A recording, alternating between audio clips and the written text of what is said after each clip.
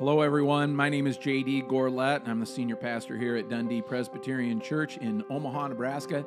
And this is Megan's Old Office. This is our April 10th episode as we continue our study, our Lenten study of the 7 deadly sins, getting us ready for Easter, which by the time you hear this recording, this episode, Easter's right around the corner, and you should be getting ready. I'm here with my good friend Keith Holmes. Once again, Keith, how we doing, man? We are doing great here on Good Friday. Keith April brings 10th is Good Friday. that's right, and that's when this episode's coming down. And Keith always to the recordings, he always brings these pretzel bites. Oh yeah, that are filled with peanut butter. Peanut butter pretzels. And Keith is going to struggle with this episode, I think, because every once in a while I'm going to throw to him, and he's just going to have his mouth full. I might have my mouth full indeed. Of pretzel bites. So you be just ready. Never know. Everybody out there, be prepared for that. It's a very exciting moment when it happens, and you'll know it because it'll sound like this. One of the adults on Charlie Brown. There you. Very good. Today we're going to talk about our final of the 7, our last of the 7 deadly sins, and that is greed. And, you know, the minute we say that word, you know, I think of the movie Wall Street. Yes, Michael does. Greed is good. Greed is good. It's all about money and the accumulation of wealth. Exact. But boy, didn't that just sum up that decade? I think that was made in the 80s, and it was just the perfect way to sum Greed, that up. for lack of a better word, is good. No, and of course we don't believe that. We don't advocate that here at Megan's Old Office Or anywhere in our lives. Thank you very much. Exactly. We know that it's a sin, but we also know that we're not above it.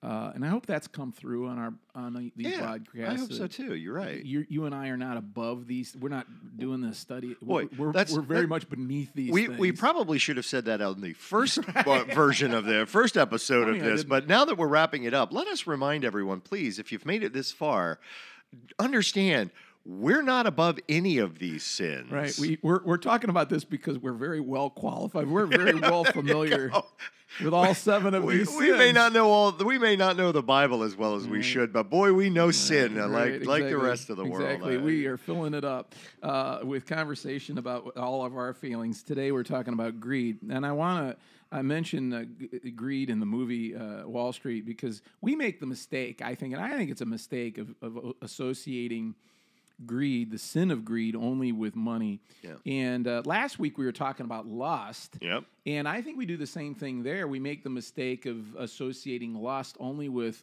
sexual sin. Right. And that's not necessarily, lust can apply itself to any number of, we can lust for food. yes. Yeah. And Clothes, lust for shoes. I mean, and the line between lust and greed, I think, is pretty thin, don't you think? It blurs a little bit every once in a while. That's for sure. It's kind of hard to get the clear definition, I think, of these things. Yeah, because you're lusting after money, and I want to read the definition before we get too much more into this. Okay, if I read it? Yeah, absolutely. All right. Go ahead. So, wanting more than one needs or deserves. This is what greed is. This is greed. Boy. So just wanting more than one needs, certainly, but the thought that the idea that you think you deserve, right, is deserve is always a dangerous spiritual word, isn't it? Isn't it? Yeah. And then an excessive pursuit of wealth, status, and power. There's the real, to me, that's the heart of the matter, is that we are excessively pursuing this and to finish this off, to condemn or to the condemnation of eternal things for the sake of that which is temporal.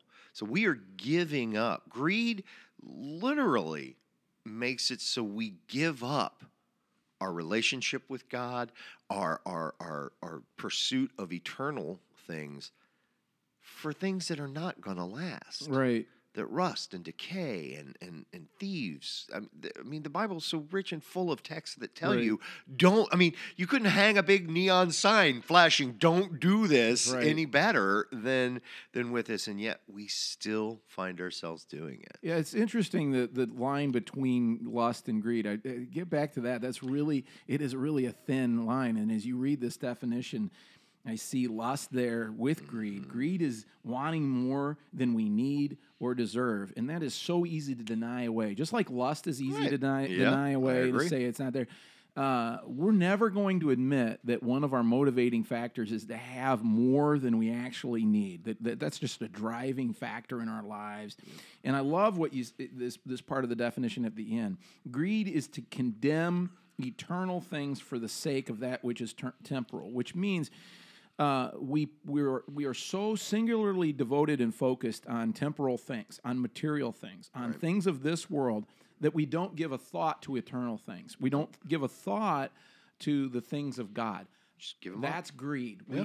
Greed is like when you say that, it's like as if greed is this place that we arrive at where we've pursued what we want, and now we can look around and we're like, I haven't given God a thought at all. And I guess you could say that about all of the 6 deadly sins that preceded this study, Yeah, that's true. In our pursuit of those things, we get to this location. Imagine traveling down a road and getting to the point where you pull the car over the side of the road and you're like, I'm nowhere near God at all. I haven't given God a thought. To get to a place where you're completely devoid of any thought of God at all. That's what greed rends. That's the fruit that greed bears.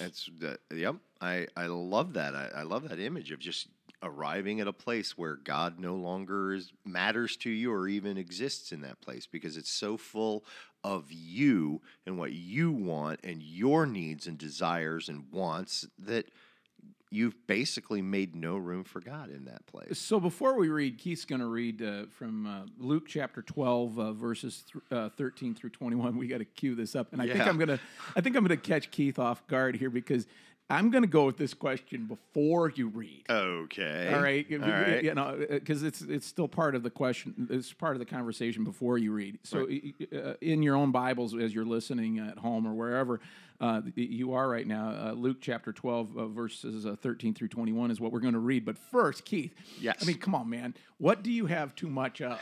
I mean, if we're going to talk about greed, that's the question we have got. We got to ask. What do you? Yeah, you were going to ask this of me. We have it all laid out. Oh, yeah. JD, I'm going to ask you this question, so I'm stealing it from Keith. There we go. I'm going to give you credit for this, and but I'm stealing from you, and I'm. I was really hoping you were going to say you go first, so I could think of what I have too much. What do you have too much of? I mean. And again, in the context of greed, because I could get all sappy and I have too much love for God, and I care too much. Look out, y'all! Yeah, Hallmark movie is breaking out here. Yeah. But probably, funny is I have too much of the things that I've always wanted, and that scares me. Because I was thinking about that the other day when someone was just in conversation talked about winning the lottery.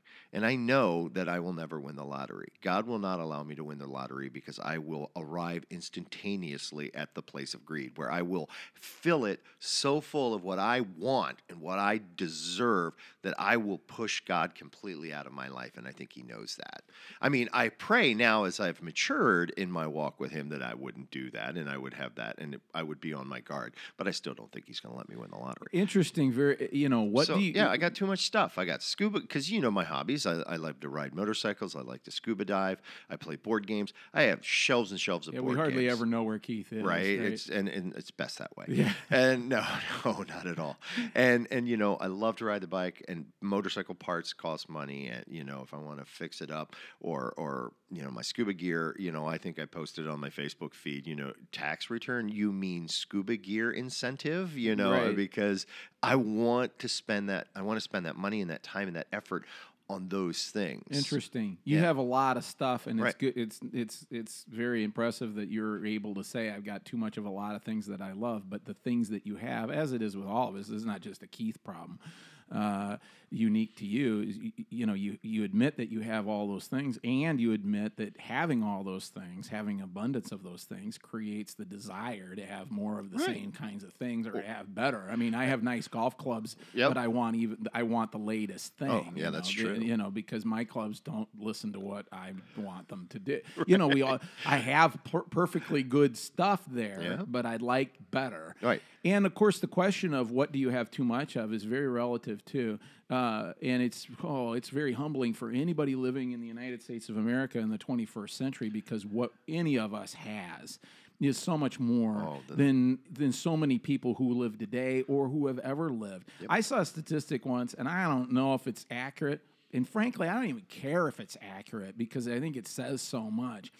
And that is, if you own a pair of shoes right now, if you own one pair of shoes, you're wealthier than half the people on the planet. Yeah. Somebody quoted that to me a few years back. Okay, is that true? I don't know, but it sure does make you think. Right. If that's possibly true, man, I ought to do a lot more shutting up about what I don't have. Yeah. Around our house, we tend to use, that's a first world problem. Yes. As the answer to, my car wouldn't start this morning, or my wife has a remote start on her van, and when the check engine light comes on, it disengages that. Right. And so she's like, I had to go out to the car and start it this morning myself. Right. And I love my wife, and please forgive me if you hear this, my darling, and I'm sorry for airing laundry. Yeah, you're like making that, a but horrible mistake right now because Keith's wife is flowers on the way. Alice is an absolutely fantastic person. But it is such a it's the perfect example. I mean, as small a thing as pushing a button and getting your car to start, and when it doesn't, it's such a big ordeal. And we're all guilty of it. Absolutely. We're all guilty of it. We've got all of this stuff, and it simply causes us to want more. Yep. If I could step back from some of the conversations that I have, some of the things I say, that I just, the same kind of thing. I mean, Alice is not alone on that. Oh, no. Where I would just be ashamed. I'm just like, instead of being thankful for, the dishwasher, I'm wondering, why does it take 2.5 hours for this thing to work? For crying out loud. I need to, I want to shut up. Yeah, there you go. I actually had that on my monitor back in the day when I worked for customer service long time ago. It had "Shut Up, Keith" on it because I would so easily get into conversations and usually digress to complaining about things with the customer. We'd get to yakking and blah blah blahing, and all of a sudden it'd be like, "Okay, Keith, it's time to shut up." And one of the things I need that sign back in my life. One of the things that along these lines, we're going to read from Luke here in just a second. It just one last comment is that so many times I find myself and certainly, I mean, all of us, when we complain, we're not complaining that something is broken or something is somebody's done something terrible. Right. We're complaining that something's not perfect. Right. It's like we have this and it's perfectly good, or this thing that someone's done in our lives is acceptable. Right. And instead of celebrating the fact that they did a 95% good job, we're complaining about the 5% that they did, a lack of perfection. Exactly. And I think that's coming from greed. I think the greed not, it's that excessive pursuit of something. Right. You're no longer being eternal minded, you're being temporal minded because it's not good enough now. Yeah. And so, all right, let's get into it. There man. we go. Where are we going? Now that we've been here for the last half hour, and we've got 1 minute left or whatever. All right, here we go. This is from Luke 12, Luke 12, 13 through 21. Someone in the crowd said to him, "Teacher, tell my brother to divide the family inheritance with me." But he said to him, "Friend, who set me to be a judge or arbiter over you?" And then he said to them, "Take care, be on your guard against all kinds of greed, for one's life does not consist in the abundance of possessions." Then he told this parable. The land of a rich man produced abundantly, and he thought to himself, "What should I do? For I have no place to store my crops." Then he said, "I will do this. I will pull down my barns and build larger ones, and there I will store all my grain and my goods. And I may say to my soul, 'Soul, you have ample goods laid up for many years. Relax, eat, drink, be merry.' But God said to him, 'You fool, this very night your life is being demanded of you, and the things you have prepared, who will they be? Whose will they be?' So it is with those who store up treasures for themselves, but are not rich toward God."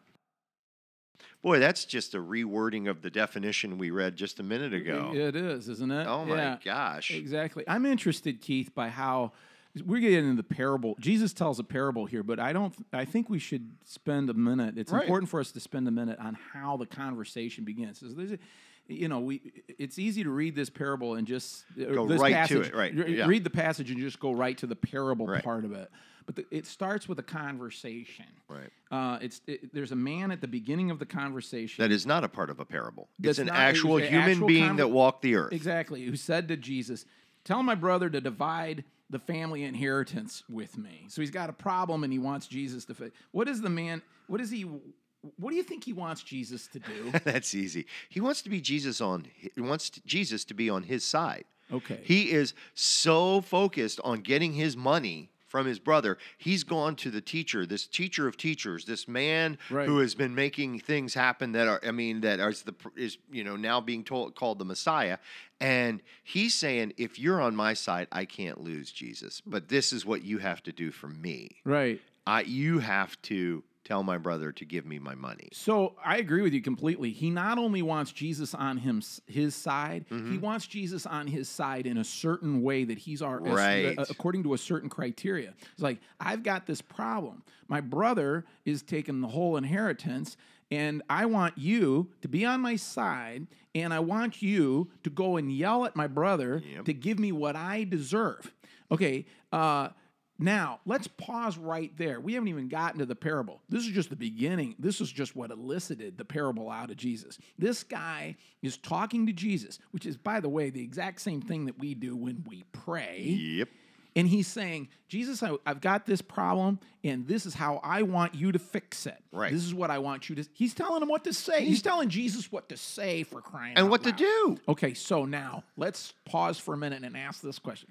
How many of us have done that to Jesus? Okay, Jesus, I've got this thing that I don't like about my world, and I've got it all figured out exactly what you're supposed to do. How many of us pray like that?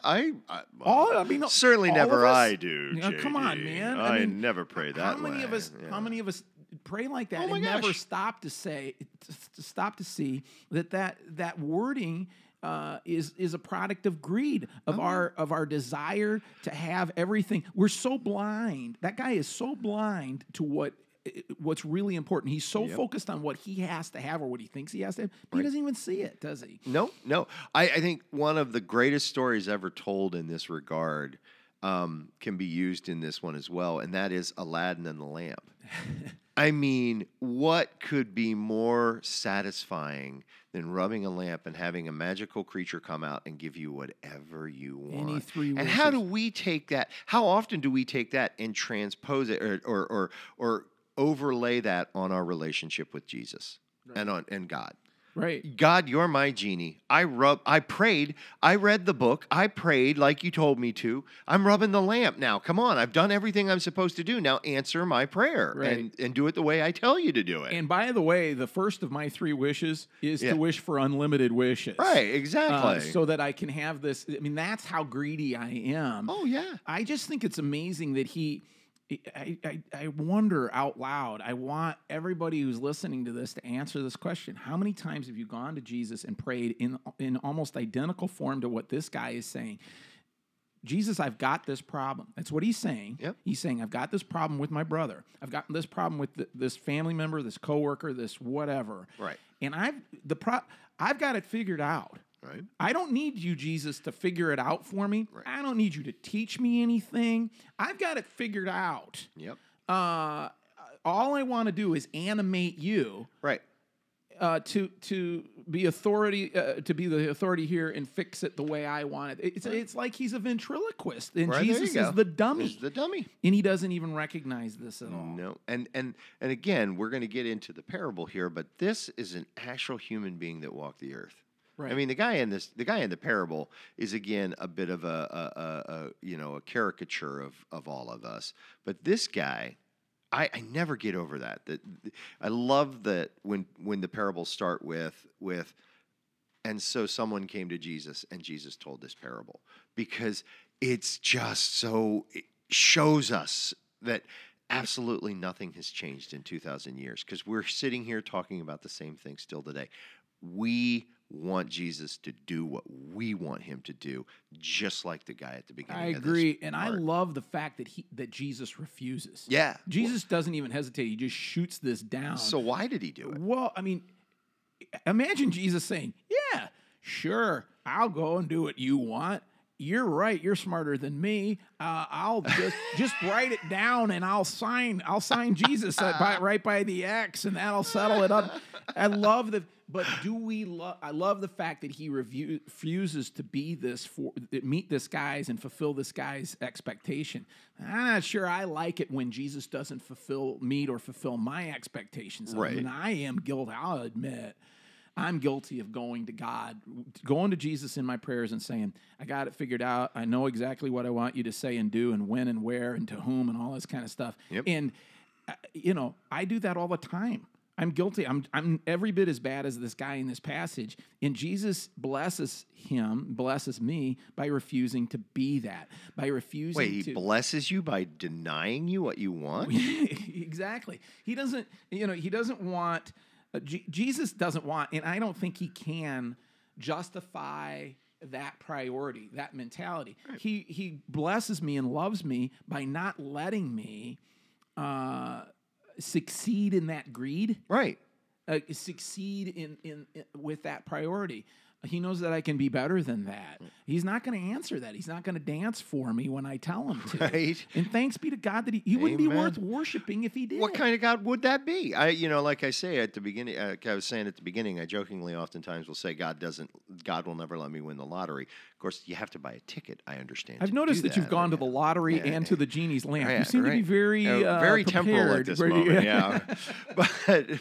but again, I think that, in and of itself, it's like, shows me. Now, yes, we all understand the odds. Any adult that understands math and a little bit, because I understand math a little bit, the odds of winning the lottery are astronomical, right? Greater, what is it? I think they say you can get hit by lightning before that.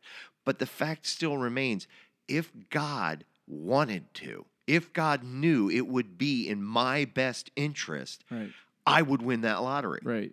But I don't, because God doesn't care, or God cares enough, more than enough, to not allow me to succeed in that, because he knows what will happen. And that doesn't necessarily happen to everybody, but that's an interesting illustration. It kind of reminds me off on a little bunny trail here. I once bought, the jackpot got to be some unbelievable number, and so I went to the gas station and bought one ticket. There were people there buying all these tickets, 50 at a time, and so I buy one ticket. And the lady says, "What are you doing?" I said, "I'm buying a lottery ticket." You got to buy more than one. I said, "Lady, if God wants me to have this, he can hit this ticket right here. That's all he needs. That's all I need." Now, by the way, he didn't hit that ticket. That's why we're here at the church. But you're not talking about winning the lottery. You're talking about what that would do to you spiritually and to your relationship with God. And it doesn't even have to be the lottery. It can be, something as mundane as a new car for somebody. Or it could be, hey, I finally got I have a chance. Am I doing the right thing, God, if I use this credit card to buy this massive thing that will put me into debt? Right. Well, God's answer is always going to be no. Even though you have the credit card, even though you worked at it, and you got your credit card, and you got your credit up and everything, he's going to try and protect you from yourself in those moments. And here's news, and it should be obvious to all of us. You've already won the lottery. You've already done better than winning the lottery. Amen. If you're breathing, if you're sucking wind, you've already hit better than the lottery and done better than the genie's lamp.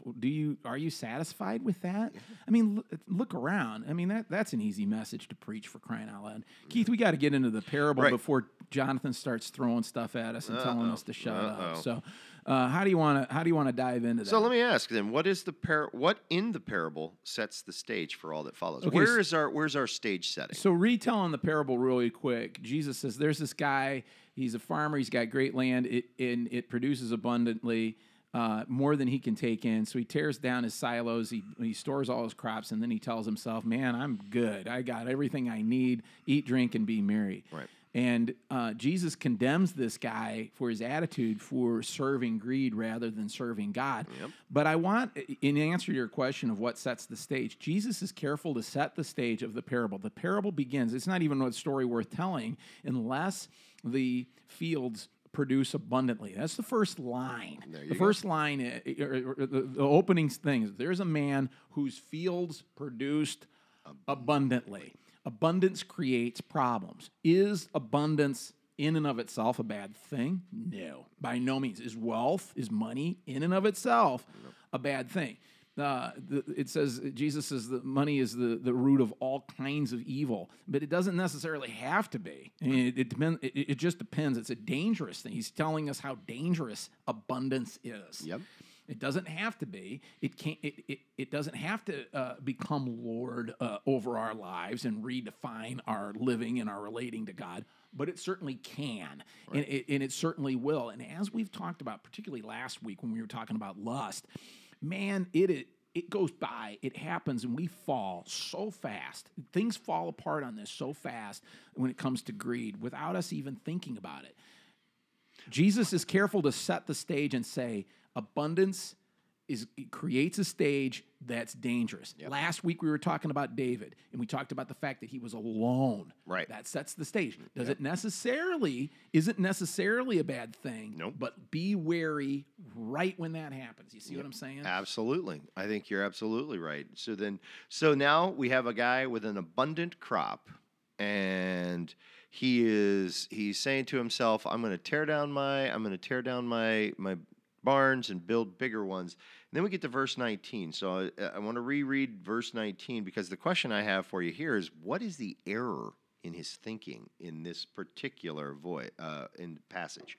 And he said to himself, I will say to my soul, soul, you will have ample goods laid up for many years. Relax, eat, drink, and be merry. What is the error in his thinking in that verse? I mean, right. It's so funny because he's having a conversation with his soul. Hey, soul. Hey, soul. How you doing? Oh, I'm really happy. I'm doing really great. I've got everything that I need and all this. What's the error in his thinking? The error in his thinking is that he did this himself. Yeah. The error in his thinking, right, is that he really indeed has everything that he needs. Yeah.